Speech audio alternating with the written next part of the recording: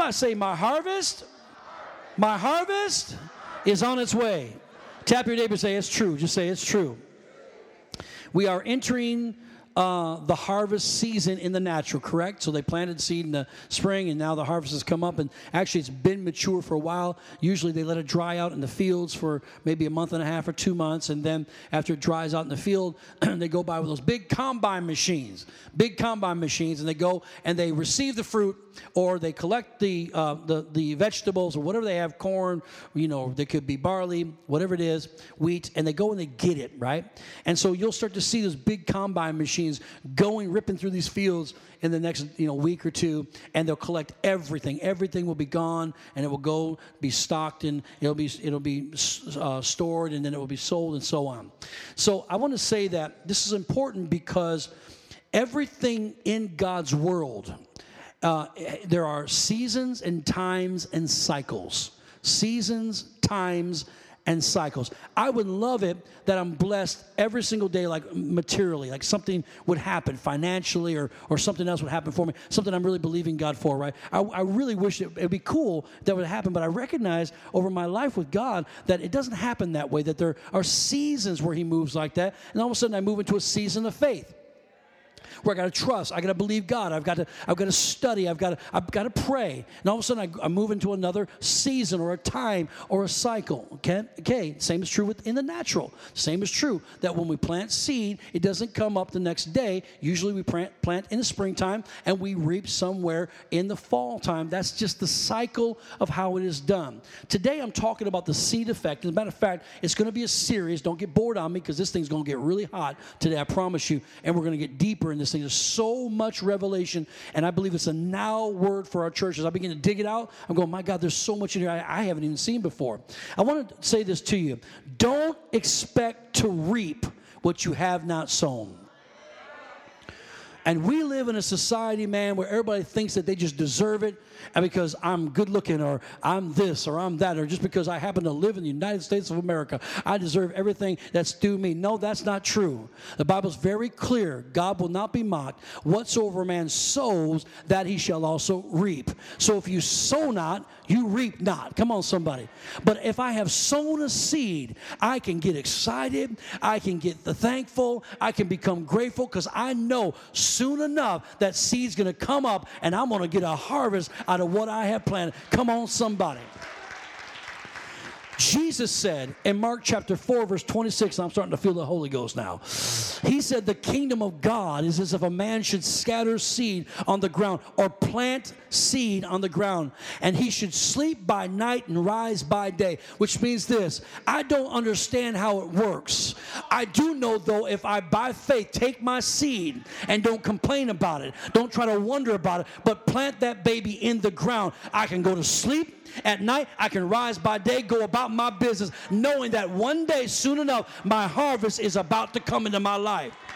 And he said, once the seed has been sown, its seed should sprout and grow. He himself, here it is, he don't know how it works. I can't cut open the seed and try to figure out how the encoded inscription is in the seed to become what it's called to be. I don't even know how it works mechanically. All I know is I just take the seed. If I'll just put it in the earth, it will do the rest. It will come up all by itself. I don't have to worry about it. I go to bed at night. I rise by day.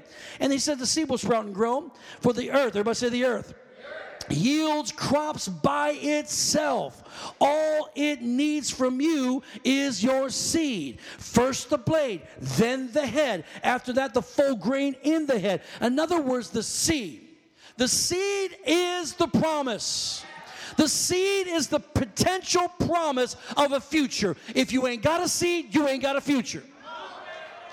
But if I got a seed, come on, somebody. And let me just tell you something. When you get hungry and you don't want to wait anymore, we have this desire or this temptation to eat the seed. Be very careful. Don't eat your seed. Your seed was not meant for consumption. Have you ever bitten so deep inside of an apple, because you know how you are, you got to get every last bit of the meat of that apple, and you bite too deep into the core and you bit yourself the seed? What did it taste like? Was it good, or was it bitter? It was bitter. Why? Because the seed's not meant for you. So when you eat your seed, it's bitter to your life. The seed won't grow in you. The seed's got to grow in the spirit or in the ground. Oh, I'm going to preach this today. Hallelujah. Come on, somebody.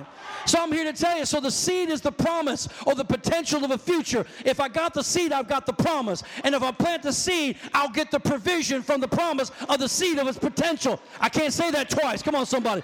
But my problem is, here's my dilemma. When I got the promise and I plant the seed to get the provision, I got to walk through the process. And the process, come on somebody, is what begins to kill me, starts to wound me, starts to hurt my mind. My thinking starts to say, it'll never happen. But I'm not going to be like that. I'm a man that understands that if I plant the seed, the earth will yield of itself. Ain't got to worry about it. Do we got some seed planters in the house? Got to walk through the process, because when the process is complete, then the grain ripens and immediately he puts the sickle in, because the harvest has come. Touch your neighbor and say, all you need is a seed. All you need is a seed. And when I release it by faith. I don't know how it's going to work when I give my tithe and offering. I don't know how the windows of heaven work. I just know if I do it, he said he would open the windows of heaven and pour out blessing for me. All I need is a seed. If I speak a word, his word is also a seed. And when I speak his word, I don't know how it works, but the Bible says if I confess it, come on somebody, I'll possess it. If I confess it, I'll possess it. If I speak a thing, it shall be established. Which means cause to be recognized and accepted and set into a secure position so light will be on my ways. In other words, it's going to happen. I don't know how. I don't know how. All I got to do, though, is release that seed, and it will come to pass.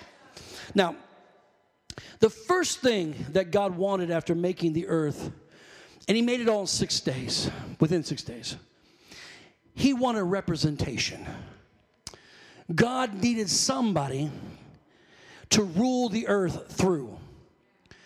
And that's on the 6th day he made man in his image and in his likeness.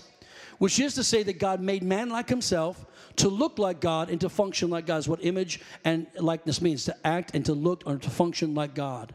Now, he would never be God, but he would give this man dominion over everything except one thing, himself. In other words, he'd have dominion over everything on the planet, everything that creeps on the earth except himself. He would have to become dependent upon God for survival. So he has all authority like God, except for he can't be God. He's got to depend on God. And the same is true today. Somebody say amen to that. So Adam was created in the 6th day. Adam was a prototype. He was a beta test. He was an archetype of the human representation for God and God's will being done on planet Earth. So God made it so that man would represent him, and whatever God wanted, man would obey God and fulfill it in the earth. The Bible says the earth is the Lord's and the fullness thereof. There's no dispute about that. Nobody owns the earth but God, but when God gives something, he gives it away and it becomes theirs. He says the earth is Lord, the fullness thereof. He said, and he has given it to the sons of men. In other words, God gives of what he owns as an inheritance to his children and his children's children on earth to manage. Everything God gives us, he gives us to manage it. Let me make this statement. You don't get what you wish for. You might not even get what you pray for. You get what you are able to manage. Can we get practical for just a couple of minutes? Well, I'm going to be a CEO of my own company one day. Well, do you know how to properly read a P&L statement? Do you know how to read a balance sheet? Do you have a financial business plan? What are your sale forecasts for 2019? How does your financial portfolio look? Are your assets properly diversified? I said all that. It sounds like tongues out of heaven, but it's not. It's all things you need to learn to become a CEO. In other words, preparation is the first step to manifestation. Dreaming only is a dream until you begin to prepare. I got to prepare. Why? Because if I'm not prepared, I can't manage the heaviness or the weightiness of the assignment God wants to give me. Look at Luke chapter 16. Jesus is speaking here, verse 10. He, Jesus said, who is faithful in what is least, is faithful also in much. Do you see the principle here? Why do we want to jump all the way to become CEO when we have been faithful to even sweep the hallway? I got 5 people, amen, I mean a couple claps. Let me read it again. I just want to read what Jesus said. He who is faithful in what is least is faithful also in much. And he who is unjust in what is least is unjust also in much. Therefore, if you have not been faithful in the unrighteous money, that's what mammon means, money, who will commit to you the true riches? If you can't be faithful over $5, I'm sorry, all the believe for $50,000, it's never going to come into your care. Can I just preach it the way that it is instead of trying to appease everybody? Can we do that today? We got these big lofty. When I play, I'm gonna get that lottery pass. When I get the lottery, I'm gonna give it all to Jesus, and I'll live on the rest. Hallelujah! And I'm gonna give you a big fat tithe offering. You can't get the 50 cents off the $5 you got. Why should I be waiting, holding my breath for you to give? Come on, $50 million off the $500 million you won. How come y'all getting quiet now? Come on, somebody, help me, please. Am I lying or not? Jesus said it. If you're not faithful in least, you can't be trusted with much. Who's going to trust you with the true riches? And if you have not been faithful in what is another man's, who will give you what is your own? So we want something from God. I want a new car, but we can't wash the car we got. I want a new house. I want to live over here. I want a new house, but you can't vacuum the carpet you got right now. I know I'm preaching because I'm stepping on toes, y'all. Come on, somebody. If you can't take care and manage of what you do have, how are you ever going to manage the big thing that God gives you? God's not going to give it to you so you can lose your soul. Everybody say management. Touch your neighbor, say he wants you to manage. Amen. There are management principles all throughout the Word of God. Church, I am grateful for this move of God that's happening week after week in our church for the last almost 5 months. I'm so happy about it. And I believe, Lord, that the Lord has just scratched the surface of what He's about to do in this place. I'm almost not want to call it a revival. I want to call it a move of the Spirit because I don't think revival has even happened yet. I think we're getting moved right now. But there's a moment in time where it's going to hit this place and move beyond the 4 walls of this church. And the city of Milwaukee is going to take notice of what God is doing at 4901 South Howell Avenue. He's fixing our street out here so they can show up. Come on, somebody. Yes, sir. I'm thankful for that. I'm thankful that people have been healed, delivered, seriously delivered, healed, set free, marriages put back together again, the testimonies of jobs and promotions and all these wonderful, one after another, what God has been doing, and just us coming to life again. Nothing like it. And we're going to see more of it. But there's a delicate balance between knowing how to walk in the Spirit while living in the natural world. Amen. Because I don't want to see people just fall out and tremble and shake. Ow! And he's here. And then walk right back out into the world and still have trouble, no victory, depressed, discouraged. I'm grateful God's doing it here. But we got to renew our minds because we don't live here 24/7. We live in that nasty world. And we need to be a light out there in darkness. But we can't until we renew the mind to the Word. It's a delicate balance to be able to speak in tongues but know how to love your neighbor.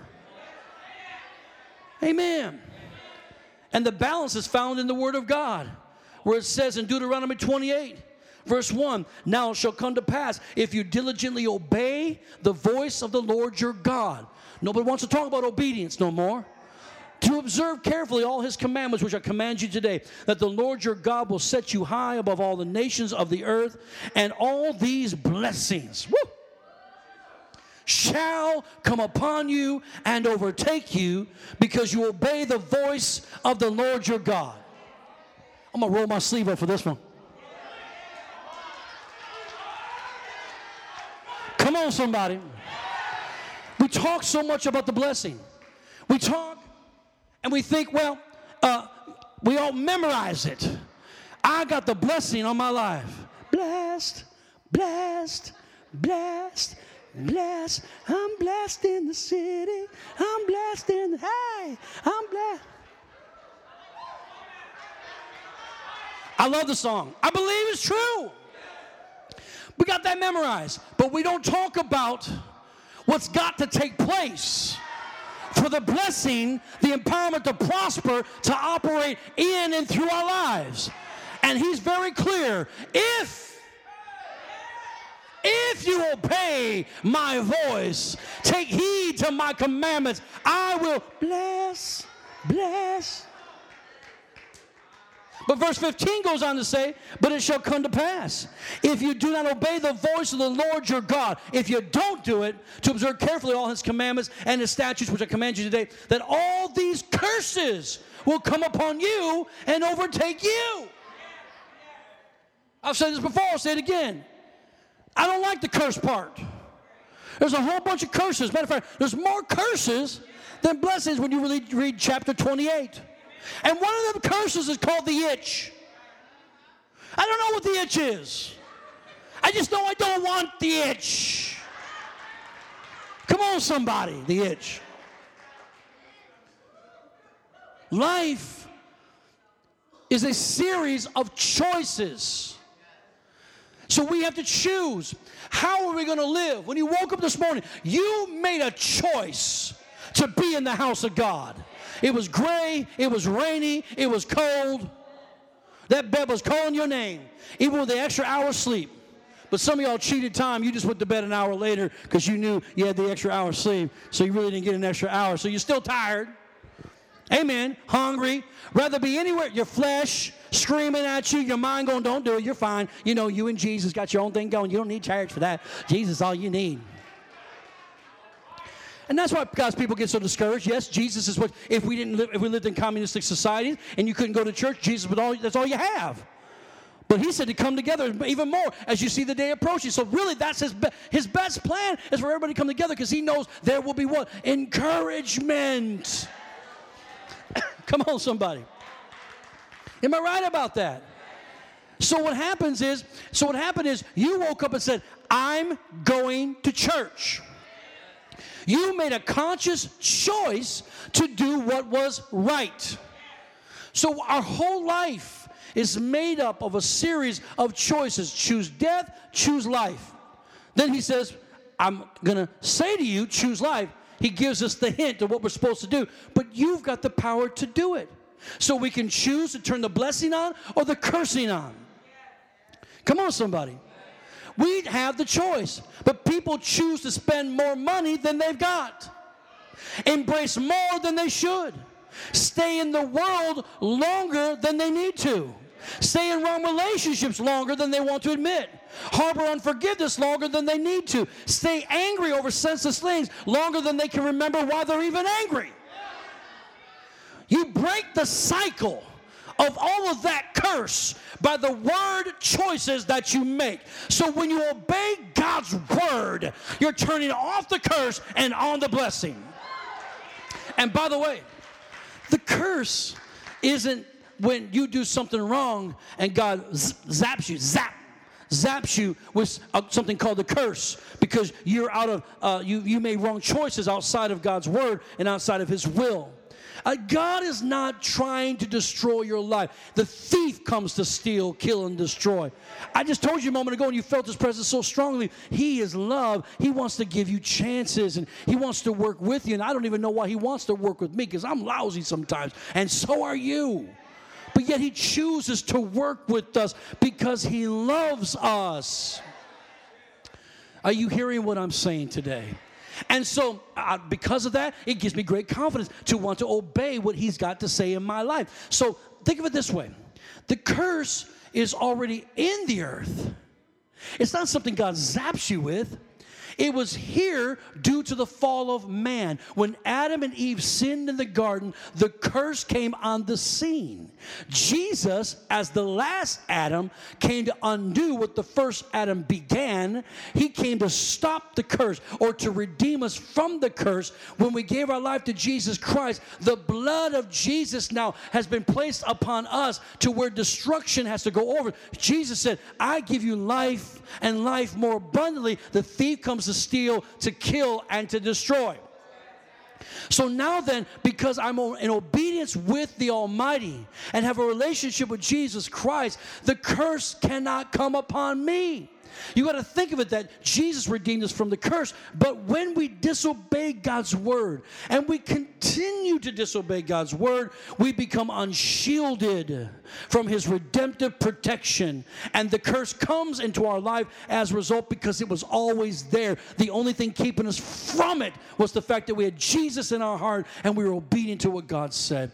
Obedience isn't because God's got a big ego. Obedience keeps you out of harm's way. He knows what's best. Just like you tell your kids, don't touch that stove. Why? I'll spank you if you touch the stove. Why? Because a little spank is a whole lot better than third-degree burns on their body. Come on, someone say amen to that. You know you got to keep them from the stove. Boy, you're doing them good. Obey me. I'm your mom or I'm your dad, right? I love this in Proverbs 26:2, speaking about the curse. Like a flitting sparrow, like a flying swallow, so a curse without a cause shall not alight. In other words, when the devil tries to curse you or some witchcraft comes by, which is nothing more than rebellion and manipulation, or they try to put spells or incantations upon you, you know how much I fear that? Absolutely zero fear. But I should get concerned if I'm trying to live in darkness and light at the same time. If I got one foot in the kingdom and one foot in the world, I should get very concerned. Why? Because I'm offering a landing pad for that curse to come and land in my life. But if I'm following Jesus, come on, somebody. I feel like shouting in the Holy Ghost today. If I'm putting my trust in the King and I know I'm in obedience to what God has said, they can curse all they want. The devil can try to stop me all it wants. The earth can try to curse me all it wants. It will be like a swallow that's flying out. It finds no place to land, so it flies back to whence it came. Everybody say, devil, go back from whence you came. Jesus' name. Come on, somebody. This is not about living a perfect life. Because if that was the case, none of us would make it. I love you, church, because it's a perfect church. Trust me. We will teach you in 5 minutes we're not a perfect church. There's no such thing as perfect. And if there was a perfect church, the moment you joined it, it wouldn't be perfect anymore. Just a little vote of confidence to help you out. It's not about living perfect to get God to bless you somehow and for him to stave off the curse. This is to show you that there are keys that unlock your best life, your blessed life, what God's always determined for you to have. But you make the choices. You make the choices. There are actions that we do in faith on this earth that makes heaven accessible to us. And if we don't activate those things by faith in the earth with our actions of faith, heaven is not accessible to us. Jesus said these words, whatever you bind on earth will be bound in heaven. Whatever you loose on earth will be loosed in heaven. Do you see what he's saying here? He said, those are the keys of the kingdom. He told Peter, those are the keys of the kingdom. In other words, you have dual citizenship by way of Jesus Christ. That I don't have just authority here, but when I speak here, heaven backs me. So if I bind it here, the angels and God rally together to bind it there. Come on, somebody. If I loose it here, it's got to be loosed there. I've got power and authority in the natural. I got power and authority in the spirit. I don't know what kept him up in the natural, Peter, when he walked on the water, except to say, when he said, Jesus, is it you? Because he wasn't sure. Everybody in the boat was afraid. But here comes Jesus in the middle of a storm, walking. He would have passed right by until they said, oh, who is that? Is that some sort of ghost? They couldn't put it into their words. They had no idea what was going on. Here he is walking. Would have walked right past by. And Peter said, hey, is that Jesus? Jesus, is that you? Hey, Jesus, if it's you, tell me to come up on the water. Jesus said, come on. He got up out of that boat and walked on the water to Jesus. You don't walk on the water in the natural. I don't know how it all worked out. I don't know if God put in some sort of plexiglass system or whatever. I don't know how it all worked. I just know the boy walked on water. How did he walk on water? He walked on water because of the revelation of the word come. And when Jesus said come, he said that's got to be true. He got up out of that boat and walked on that. Come on! On the word that was given him, just like the word you're getting today. If you believe the word of God, you can get out of your boat. You can walk on water. You can do the impossible. Come on. With men it's impossible. With God, all things are possible. Do we got some water walkers in the house today? Woo! Your kingdom come. Your will be done on as it is in two systems, guys. We have heaven and earth, keys of the kingdom. I don't know about you, but I need heaven to back my life. I need God to show up in my life. Just when you think it's impossible, God shows up. Just when you think it's over, God shows up. Just when you thought you couldn't get any worse, God shows up. Just when you thought they were going to repossess your car, God showed up. Just when they thought you would put out on the street, God showed up. Just when the doctors gave you a bad report and you thought you were going to die, God showed up. We need God back in our lives like never before.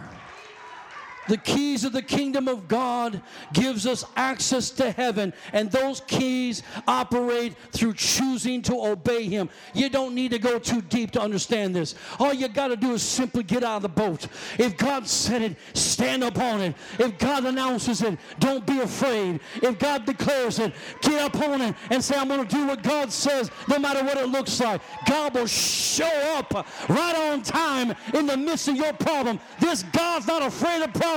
This God's an answering God. This God's a light in darkness. Ain't afraid of your darkness. He stands up and becomes a light on your path. This God will show forth in strength on the day of battle.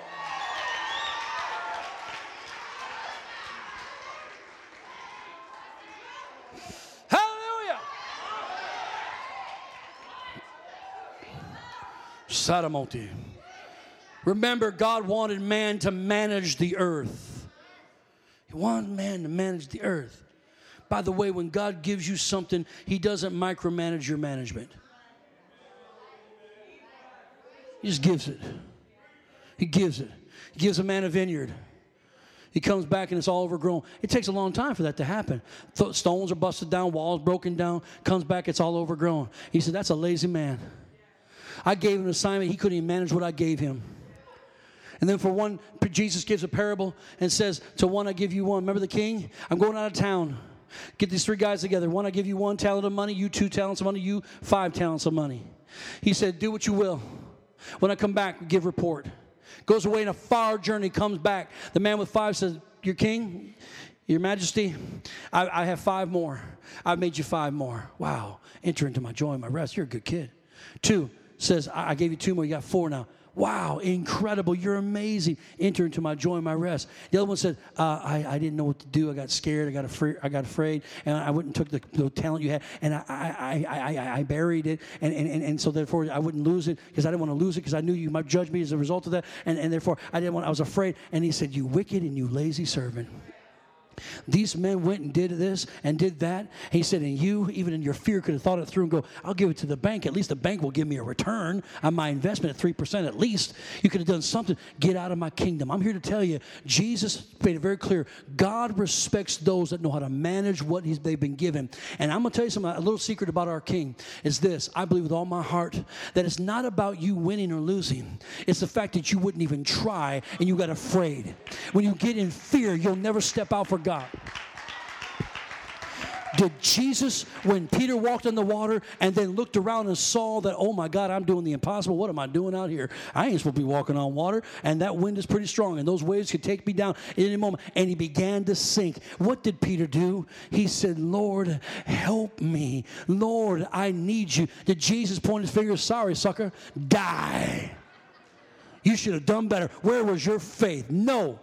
He reached up and grabbed him, put him in his arms, and walked him back himself into the boat. Jesus doesn't discredit somebody for getting out of the boat and trying to walk in faith.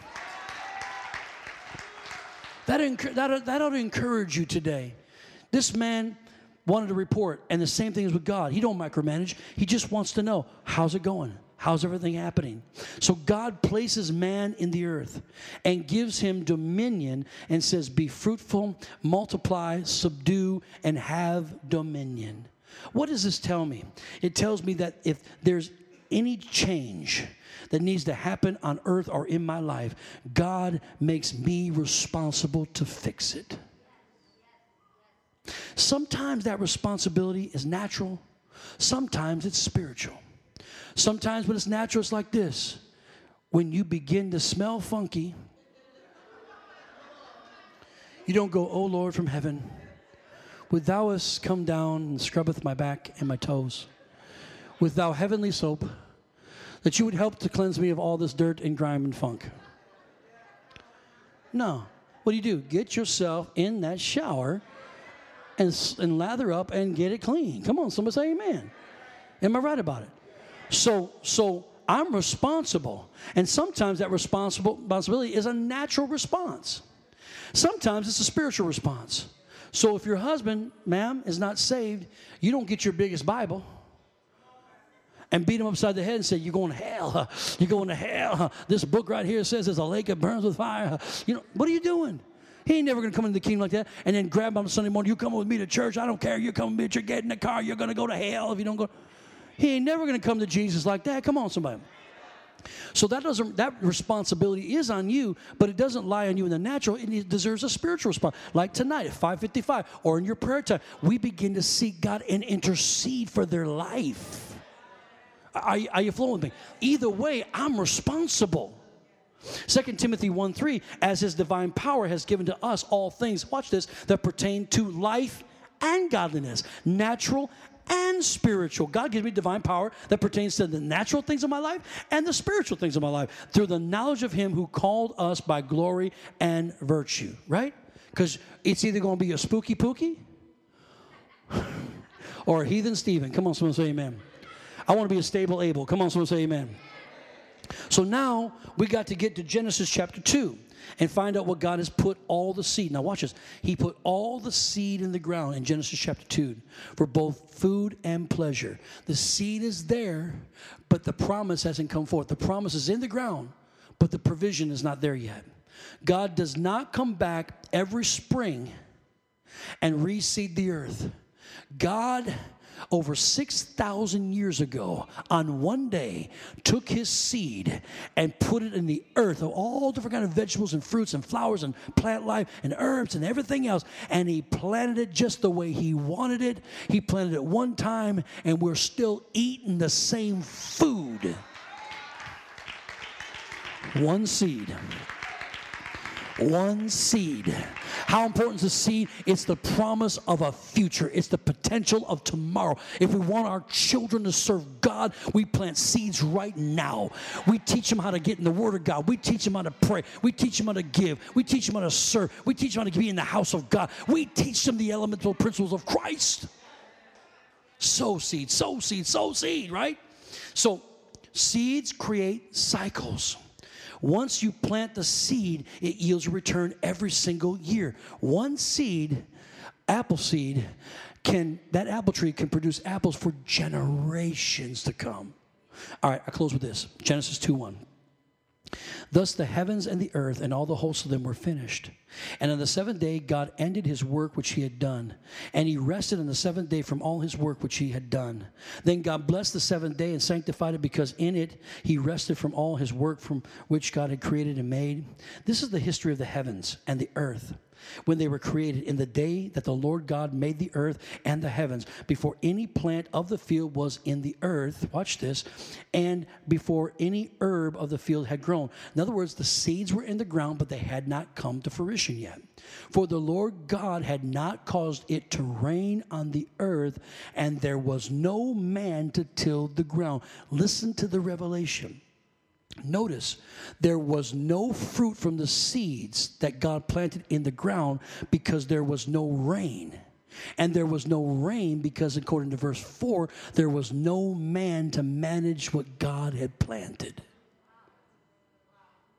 And unless God builds us up to become great managers of the future, the seed, nobody likes talking about it. It must be talked about, because if the foundations be destroyed, the Bible says, what can the righteous do?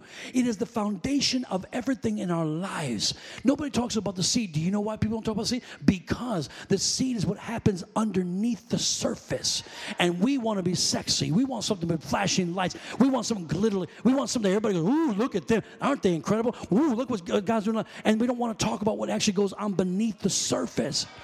that seed will now germinate. It dies and germinates. It does what? It produces a root system underground. If the root system is not supplied correctly, or there's not a root system at all, it doesn't matter what comes out of that ground. It cannot sustain the harvest. So God's got to do something deep in us first by way of that small seed. And we let that process build. It begins a great root system. So when it comes up out of the earth, we have the ability to manage the harvest that's coming forth from the seed. He's got to build us. That below the surface, what? He's building my character, man. He's building my integrity. He wants me to be a man of my word. He wants me to shut off sin in my life and make him the foremost reason for my life and living. He wants to be number one. And when I can prove that to him, now comes the harvest. I'm able to manage it. But if I can't manage it, no rain. I want you to know, it wasn't the devil holding back the fruit. It was God holding back the rain. Church, God can't send the rain on seeds that you're unprepared to manage. Every seed you need for a harvest, God has either put in you or has put in your possession. Every seed for health, every seed for wealth, every seed for promotion, every seed for security, every seed for that ministry, every seed for that family, that marriage, that business, he has put in you or in your possession. It's not a question of the seed. It's a question of either you not planted that seed that you have, or you are not simply unable to manage the harvest that the seed will produce. No management, no rain. No rain, no harvest. No management, no rain. No rain, no harvest. If you're not willing to manage what God's given you, you don't get the rain. If you don't get the rain, you can't get the harvest. If you are praying for the big thing to come, you got to be doing something instead of nothing while you're waiting for the big thing, or the big thing will turn out to be just another something and become a big nothing. And I said in the first service, I'll say it right now, I have heard and I'm hearing the sound of an abundance of rain, because God's people are getting serious and ready to obey him no matter what it looks like, no matter the cost. Come on. And that's why heaven has to open, that he may send forth his rain, the Bible says, upon us. That's why we sing songs about the river. The river, why? It comes by the rains. Come on, somebody. And when the rains come on the earth, they had to find rivers to flow into of God's salvation, his healing, his deliverance, his prosperity, his restoration. And there's on and on and on this goes. I want to talk more about it, but one thing I want to say to you is this. God requires that we walk circumspectly. Circumspectly means it's a circle or a cycle.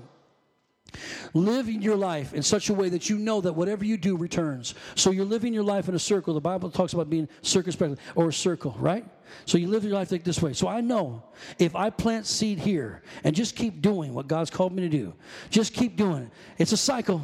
I know this can't last forever, this season of looking and seeing nothing. All of a sudden I got to see this change, and now I have a harvest. If we walk circumspectly, God favors the person who walks circumspectly, not the person who lives for the moment. And we got too many Esau's out there that are willing to sell their birthright for just a little bowl of beans to satisfy their little flesh, because they don't recognize who they are. That birthright was everything to a firstborn. That meant status in society. It meant money, cattle, lands, you name it. It was everything. Jacob was able to get that from him because Esau was a man of the natural and not a man of the spirit. In other words, come on, somebody, the natural will fade away. It's temporal.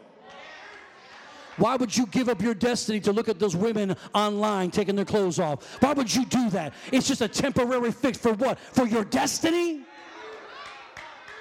Man, I'm preaching so good, I don't have to. Don't leave the ladies out too. Y'all hold grudges like crazy. You remember everything. Let it go. Let it go. Let it go. Come on, somebody. You know better. It's all sin in God's eyes. Come on, somebody. Oh, for what? A temporary fix of what? No, be like Jacob, who had a vision and was reaching forward for something much greater than what he had. Seed, man. Bible says that seed is small.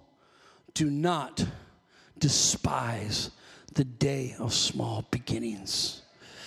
Get your seed. Start planting. We're going to get deeper and deeper every week. Did y'all enjoy that today? Come on, somebody.